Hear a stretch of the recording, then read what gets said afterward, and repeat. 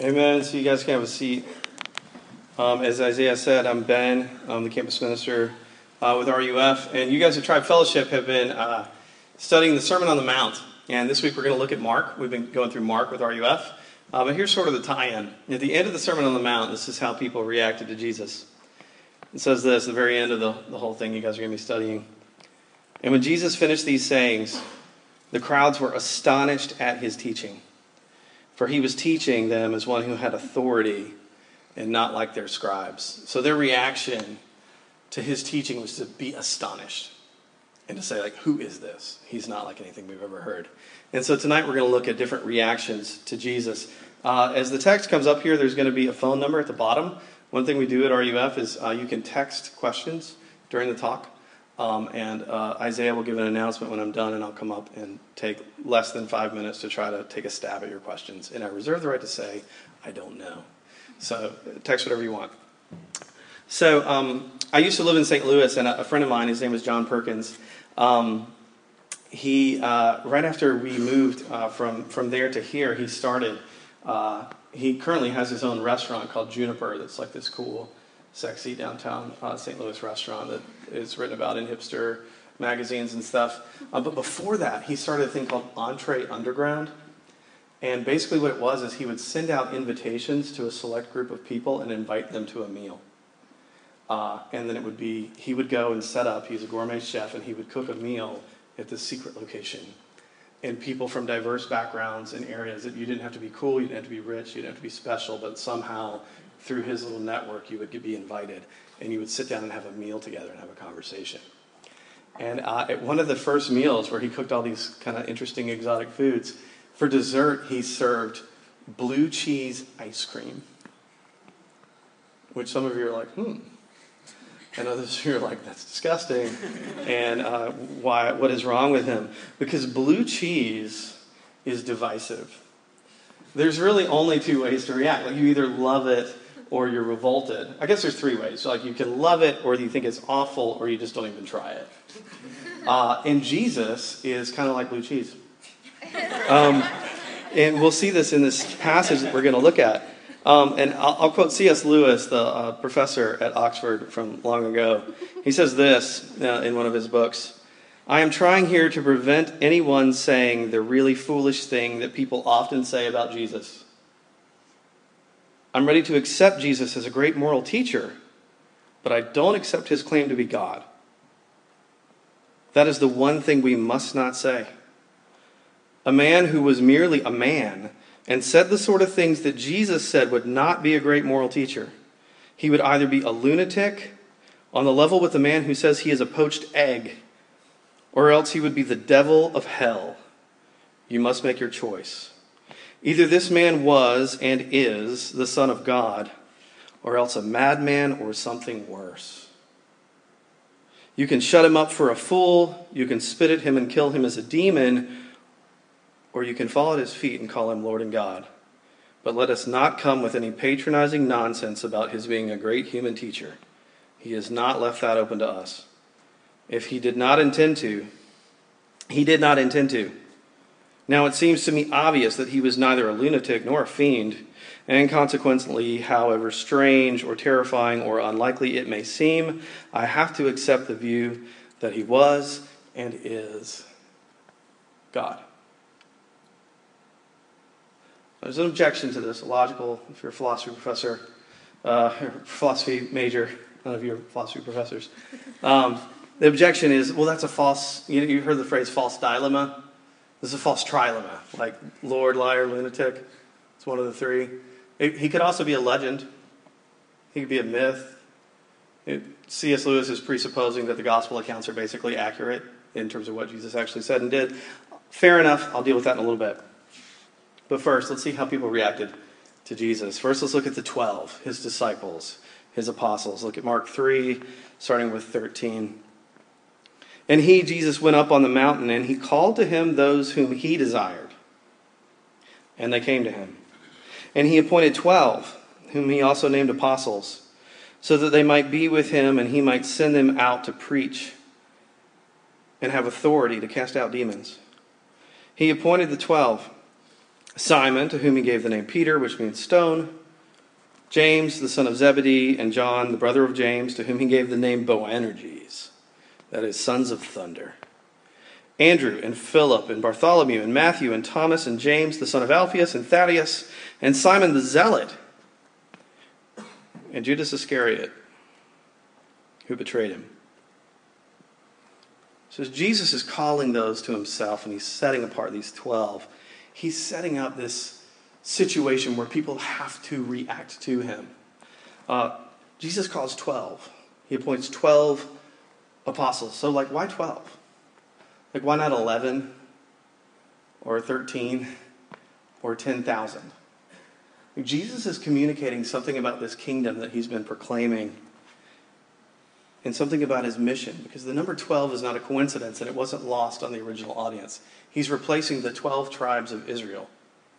He's saying this thing that God began long ago in the Old Testament, these people that were set apart to be a blessing to the whole world, I'm continuing that and starting it anew. It's being reborn in these 12. And he's communicating something about the purpose of what he's doing, but also the character, the morals of what he's doing. It's interesting when you look down that list. It's just a list of names, like to you and me, right? But he calls, I'll just pick a few of them. Simon Peter. Peter was a fisherman. He was impetuous. There's a scene later in the Gospels where the soldiers come to get Jesus, and he cuts someone's ear off. He pulls out his sword and cuts a Roman soldier's ear off, and he says, I'll never deny you. I'm the most faithful one. And then he goes 10 minutes later and denies Jesus. And then James and John are kind of similar, the Boanerges, sons of thunder. There's a place in Luke 9 where some people reject Jesus, and they're like, Jesus, do you want us to call down fire from heaven on them? It's like that escalated quickly. What is happening? And they're the worst. And then there's another scene where they go and they say, and they actually sent their mom to go to Jesus and say, can James and John sit at your right and left hand when your kingdom comes? They're literally the worst. Fire on you, but us. Matthew is a tax collector.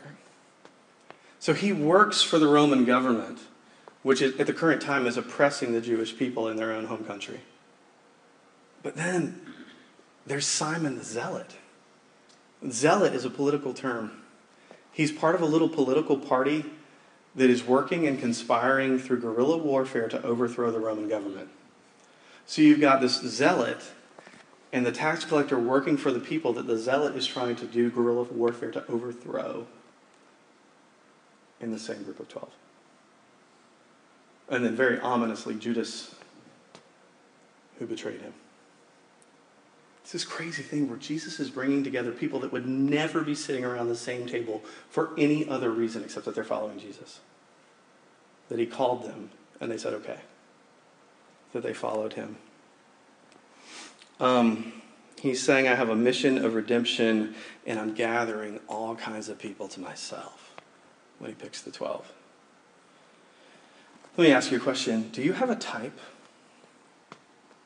If I looked at your friends, do they all sort of fit a certain mold? Or does RUF have a type? Or Tribe Fellowship have a type? Jesus didn't have a type. And his original people didn't have a type. This whole obsession we have with diversity, which is beautiful and good and wonderful, sometimes it's diversity just for the sake of diversity. It's a good thing to have, so we should. Jesus is the OG of diversity. This was weird. This is different. This is a relatively new idea that's finally sinking in a little bit. And we have a long, long, long way to go. Because if I'm honest, I have a type.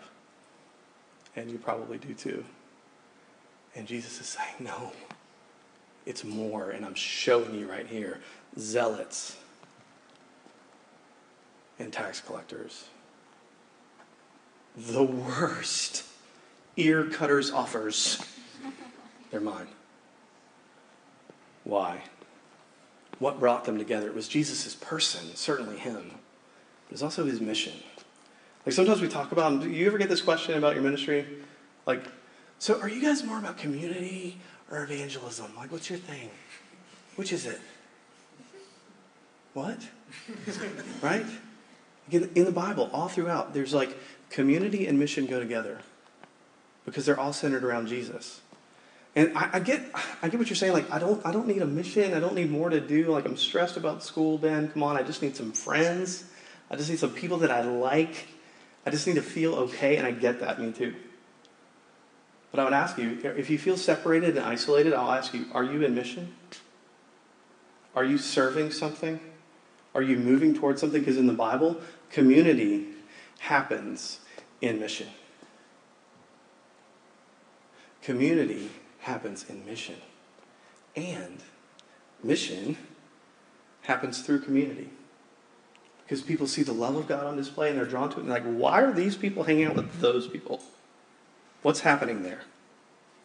Moving on. So some people, he says, come and they follow and they're following him and they're the 12 and it's great, right? No opposition, things are good. The problem is some people don't like blue cheese.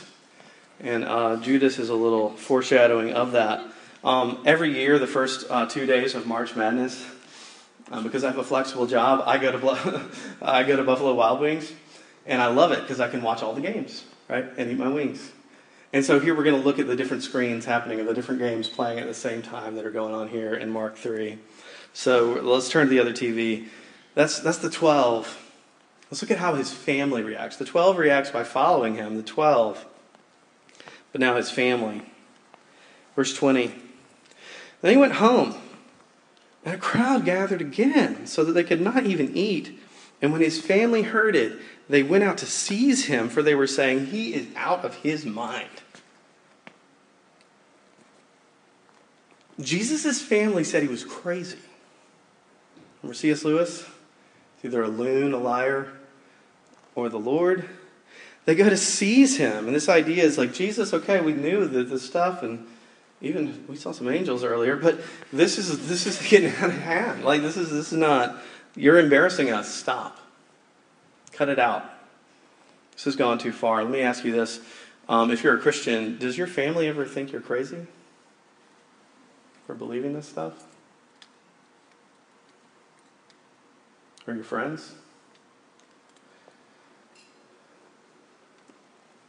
Jesus' family thought he was nuts, at least for a time. And maybe you're considering Christianity, but you don't kind of want to get super into it because you're like, I don't want to be one of those fanatics. I don't want to be weird. Is this okay? Or maybe people think you're crazy, but maybe sometimes you're more like Jesus' family. Like, you're reading the Bible. This is more often me. I'm a pastor, so it's kind of hard to hide the fact that I'm a Christian. Like, they think I'm nuts, but they can't help but know. It's kind of a thing. But maybe you're more like the family, where you're reading through the Bible and you're like, can we not talk about this? Right? Like, Jesus, you're embarrassing me. Why are you saying this? This is weird. Can we get like a 2017 paraphrase that's a little bit more culturally appropriate to read together? This is weird. I need my own Jefferson Bible.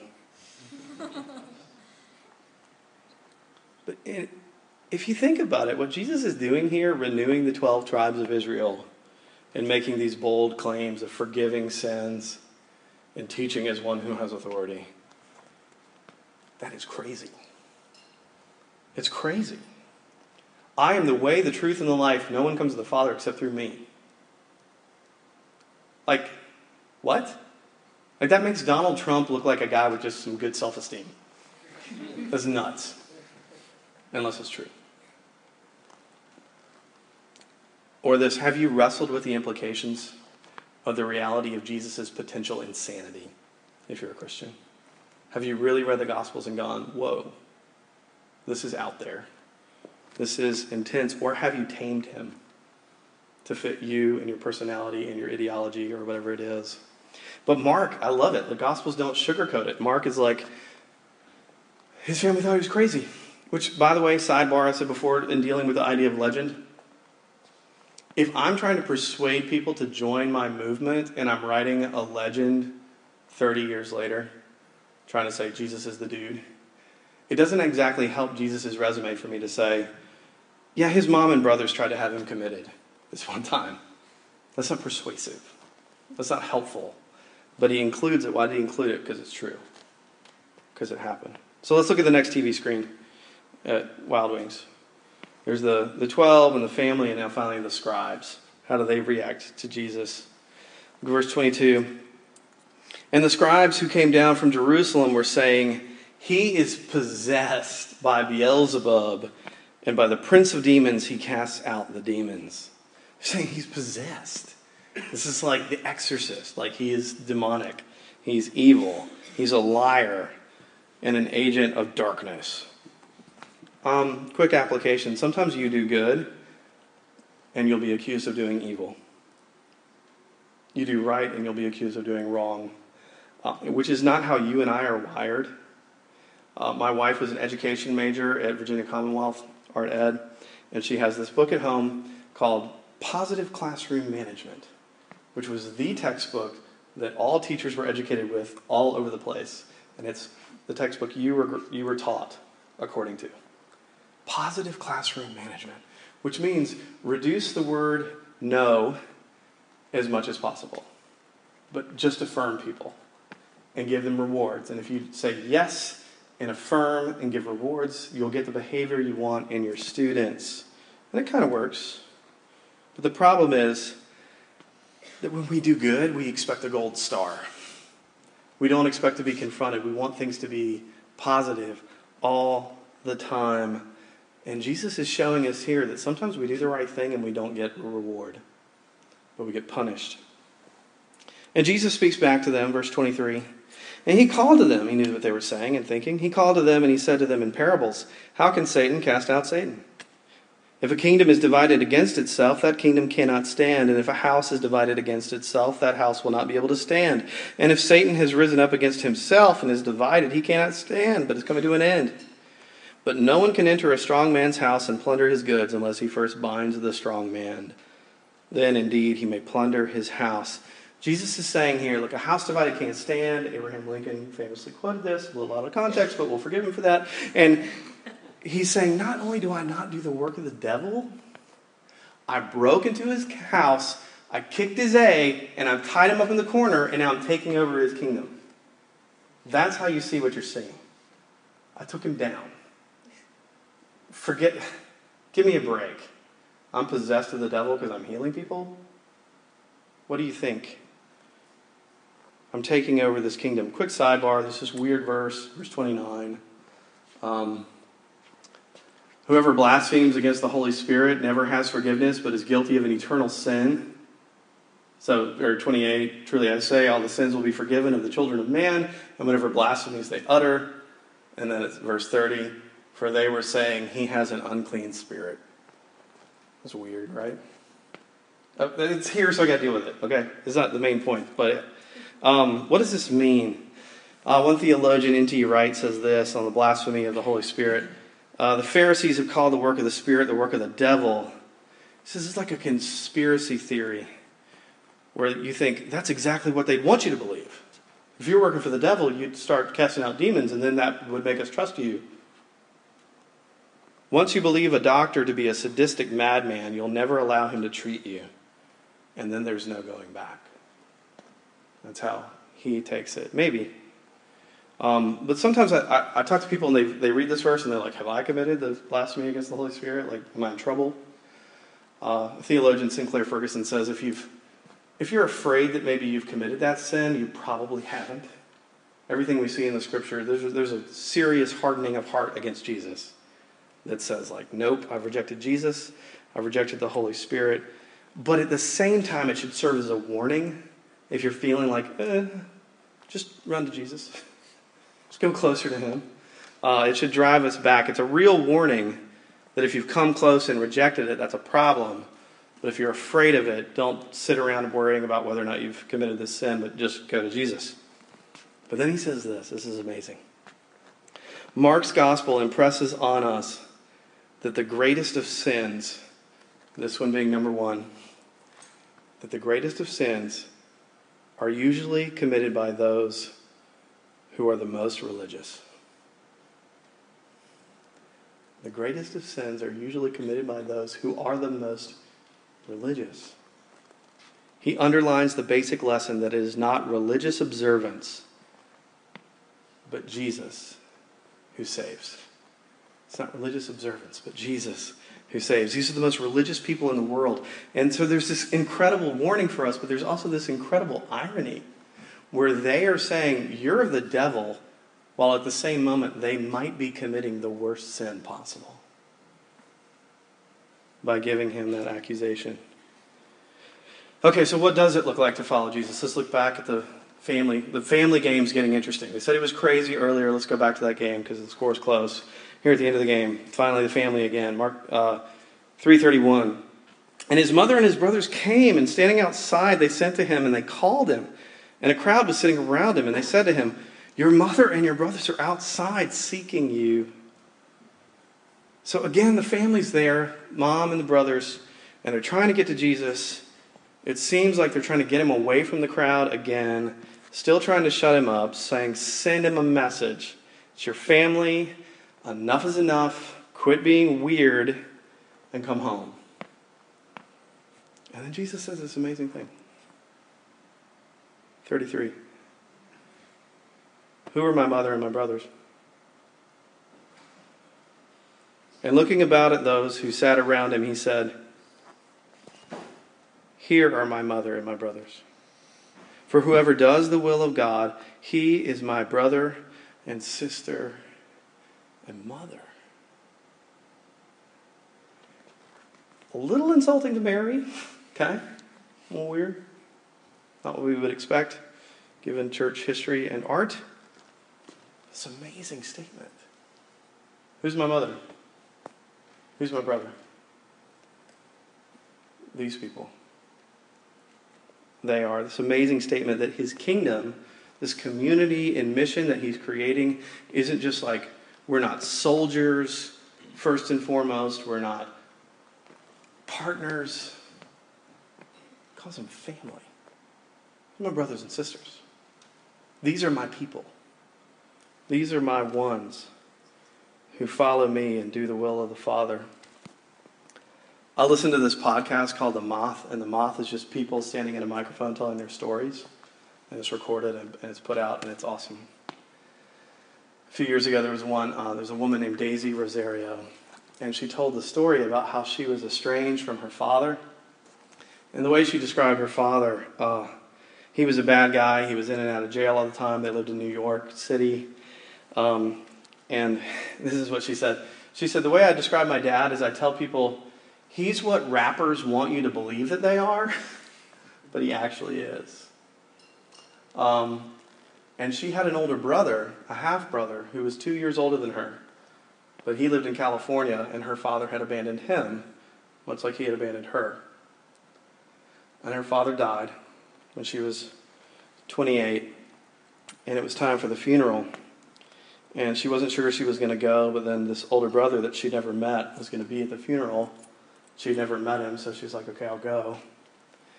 And she met him at the visitation. She says she saw him across the room, and she walked over to him because they kind of looked alike.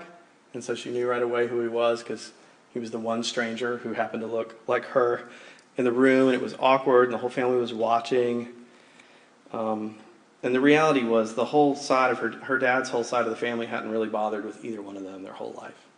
And so there they are as adults, both raised by their moms. And she sat down next to him, and they had an awkward hello. And then he said, he's from California, and they're in New York. He said, I'm here till Monday, and I'd like to see you every day while I'm here, if you can. And I have a son. He's 12. His name is Darian. So you have a nephew, I guess. This is all news to her in this moment at her own father's funeral. The next day, that was the visitation. The next day at the actual funeral, people were taking turns, and so she went up and she said a few words like, I wasn't that close to him, but I'm sad.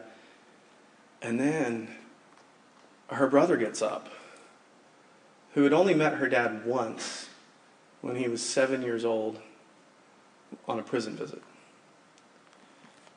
And he said this, I'm sorry, I don't want to offend anybody, but I actually don't really care that he's dead. I didn't know him. I never knew him. And I wasn't even going to come here today. But then they told me, your sister wants to meet you. And then he just started bawling. And she said he was the kind of guy that doesn't cry, and you could tell this because he was like jamming his palms into his eyes, like shoving the tears back into his face. He started bawling, and then he looked at her and he said, and now I've met her, and she's beautiful. And he sat down. And she said, I knew that he wanted to have dinner and get together, but I didn't know that I was the reason he got on the plane. So they hung out a little bit, went to the zoo. He flew home, and then a few months later, it's her birthday, her 29th birthday. And she gets a package in the mail with a gift from her brother and 28 birthday cards. One for every year that they've been apart. And Jesus is saying that to us here. He's saying, you weren't my family, but now you are. This is my sister. This is my brother. This is my mother. I have a sister, and she's beautiful. You're my brother, and I love you. 28 birthday cards, as if I'd always known you from the very beginning.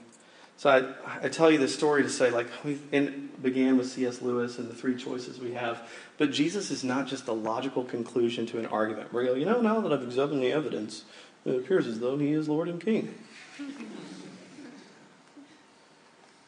He's calling you into his family.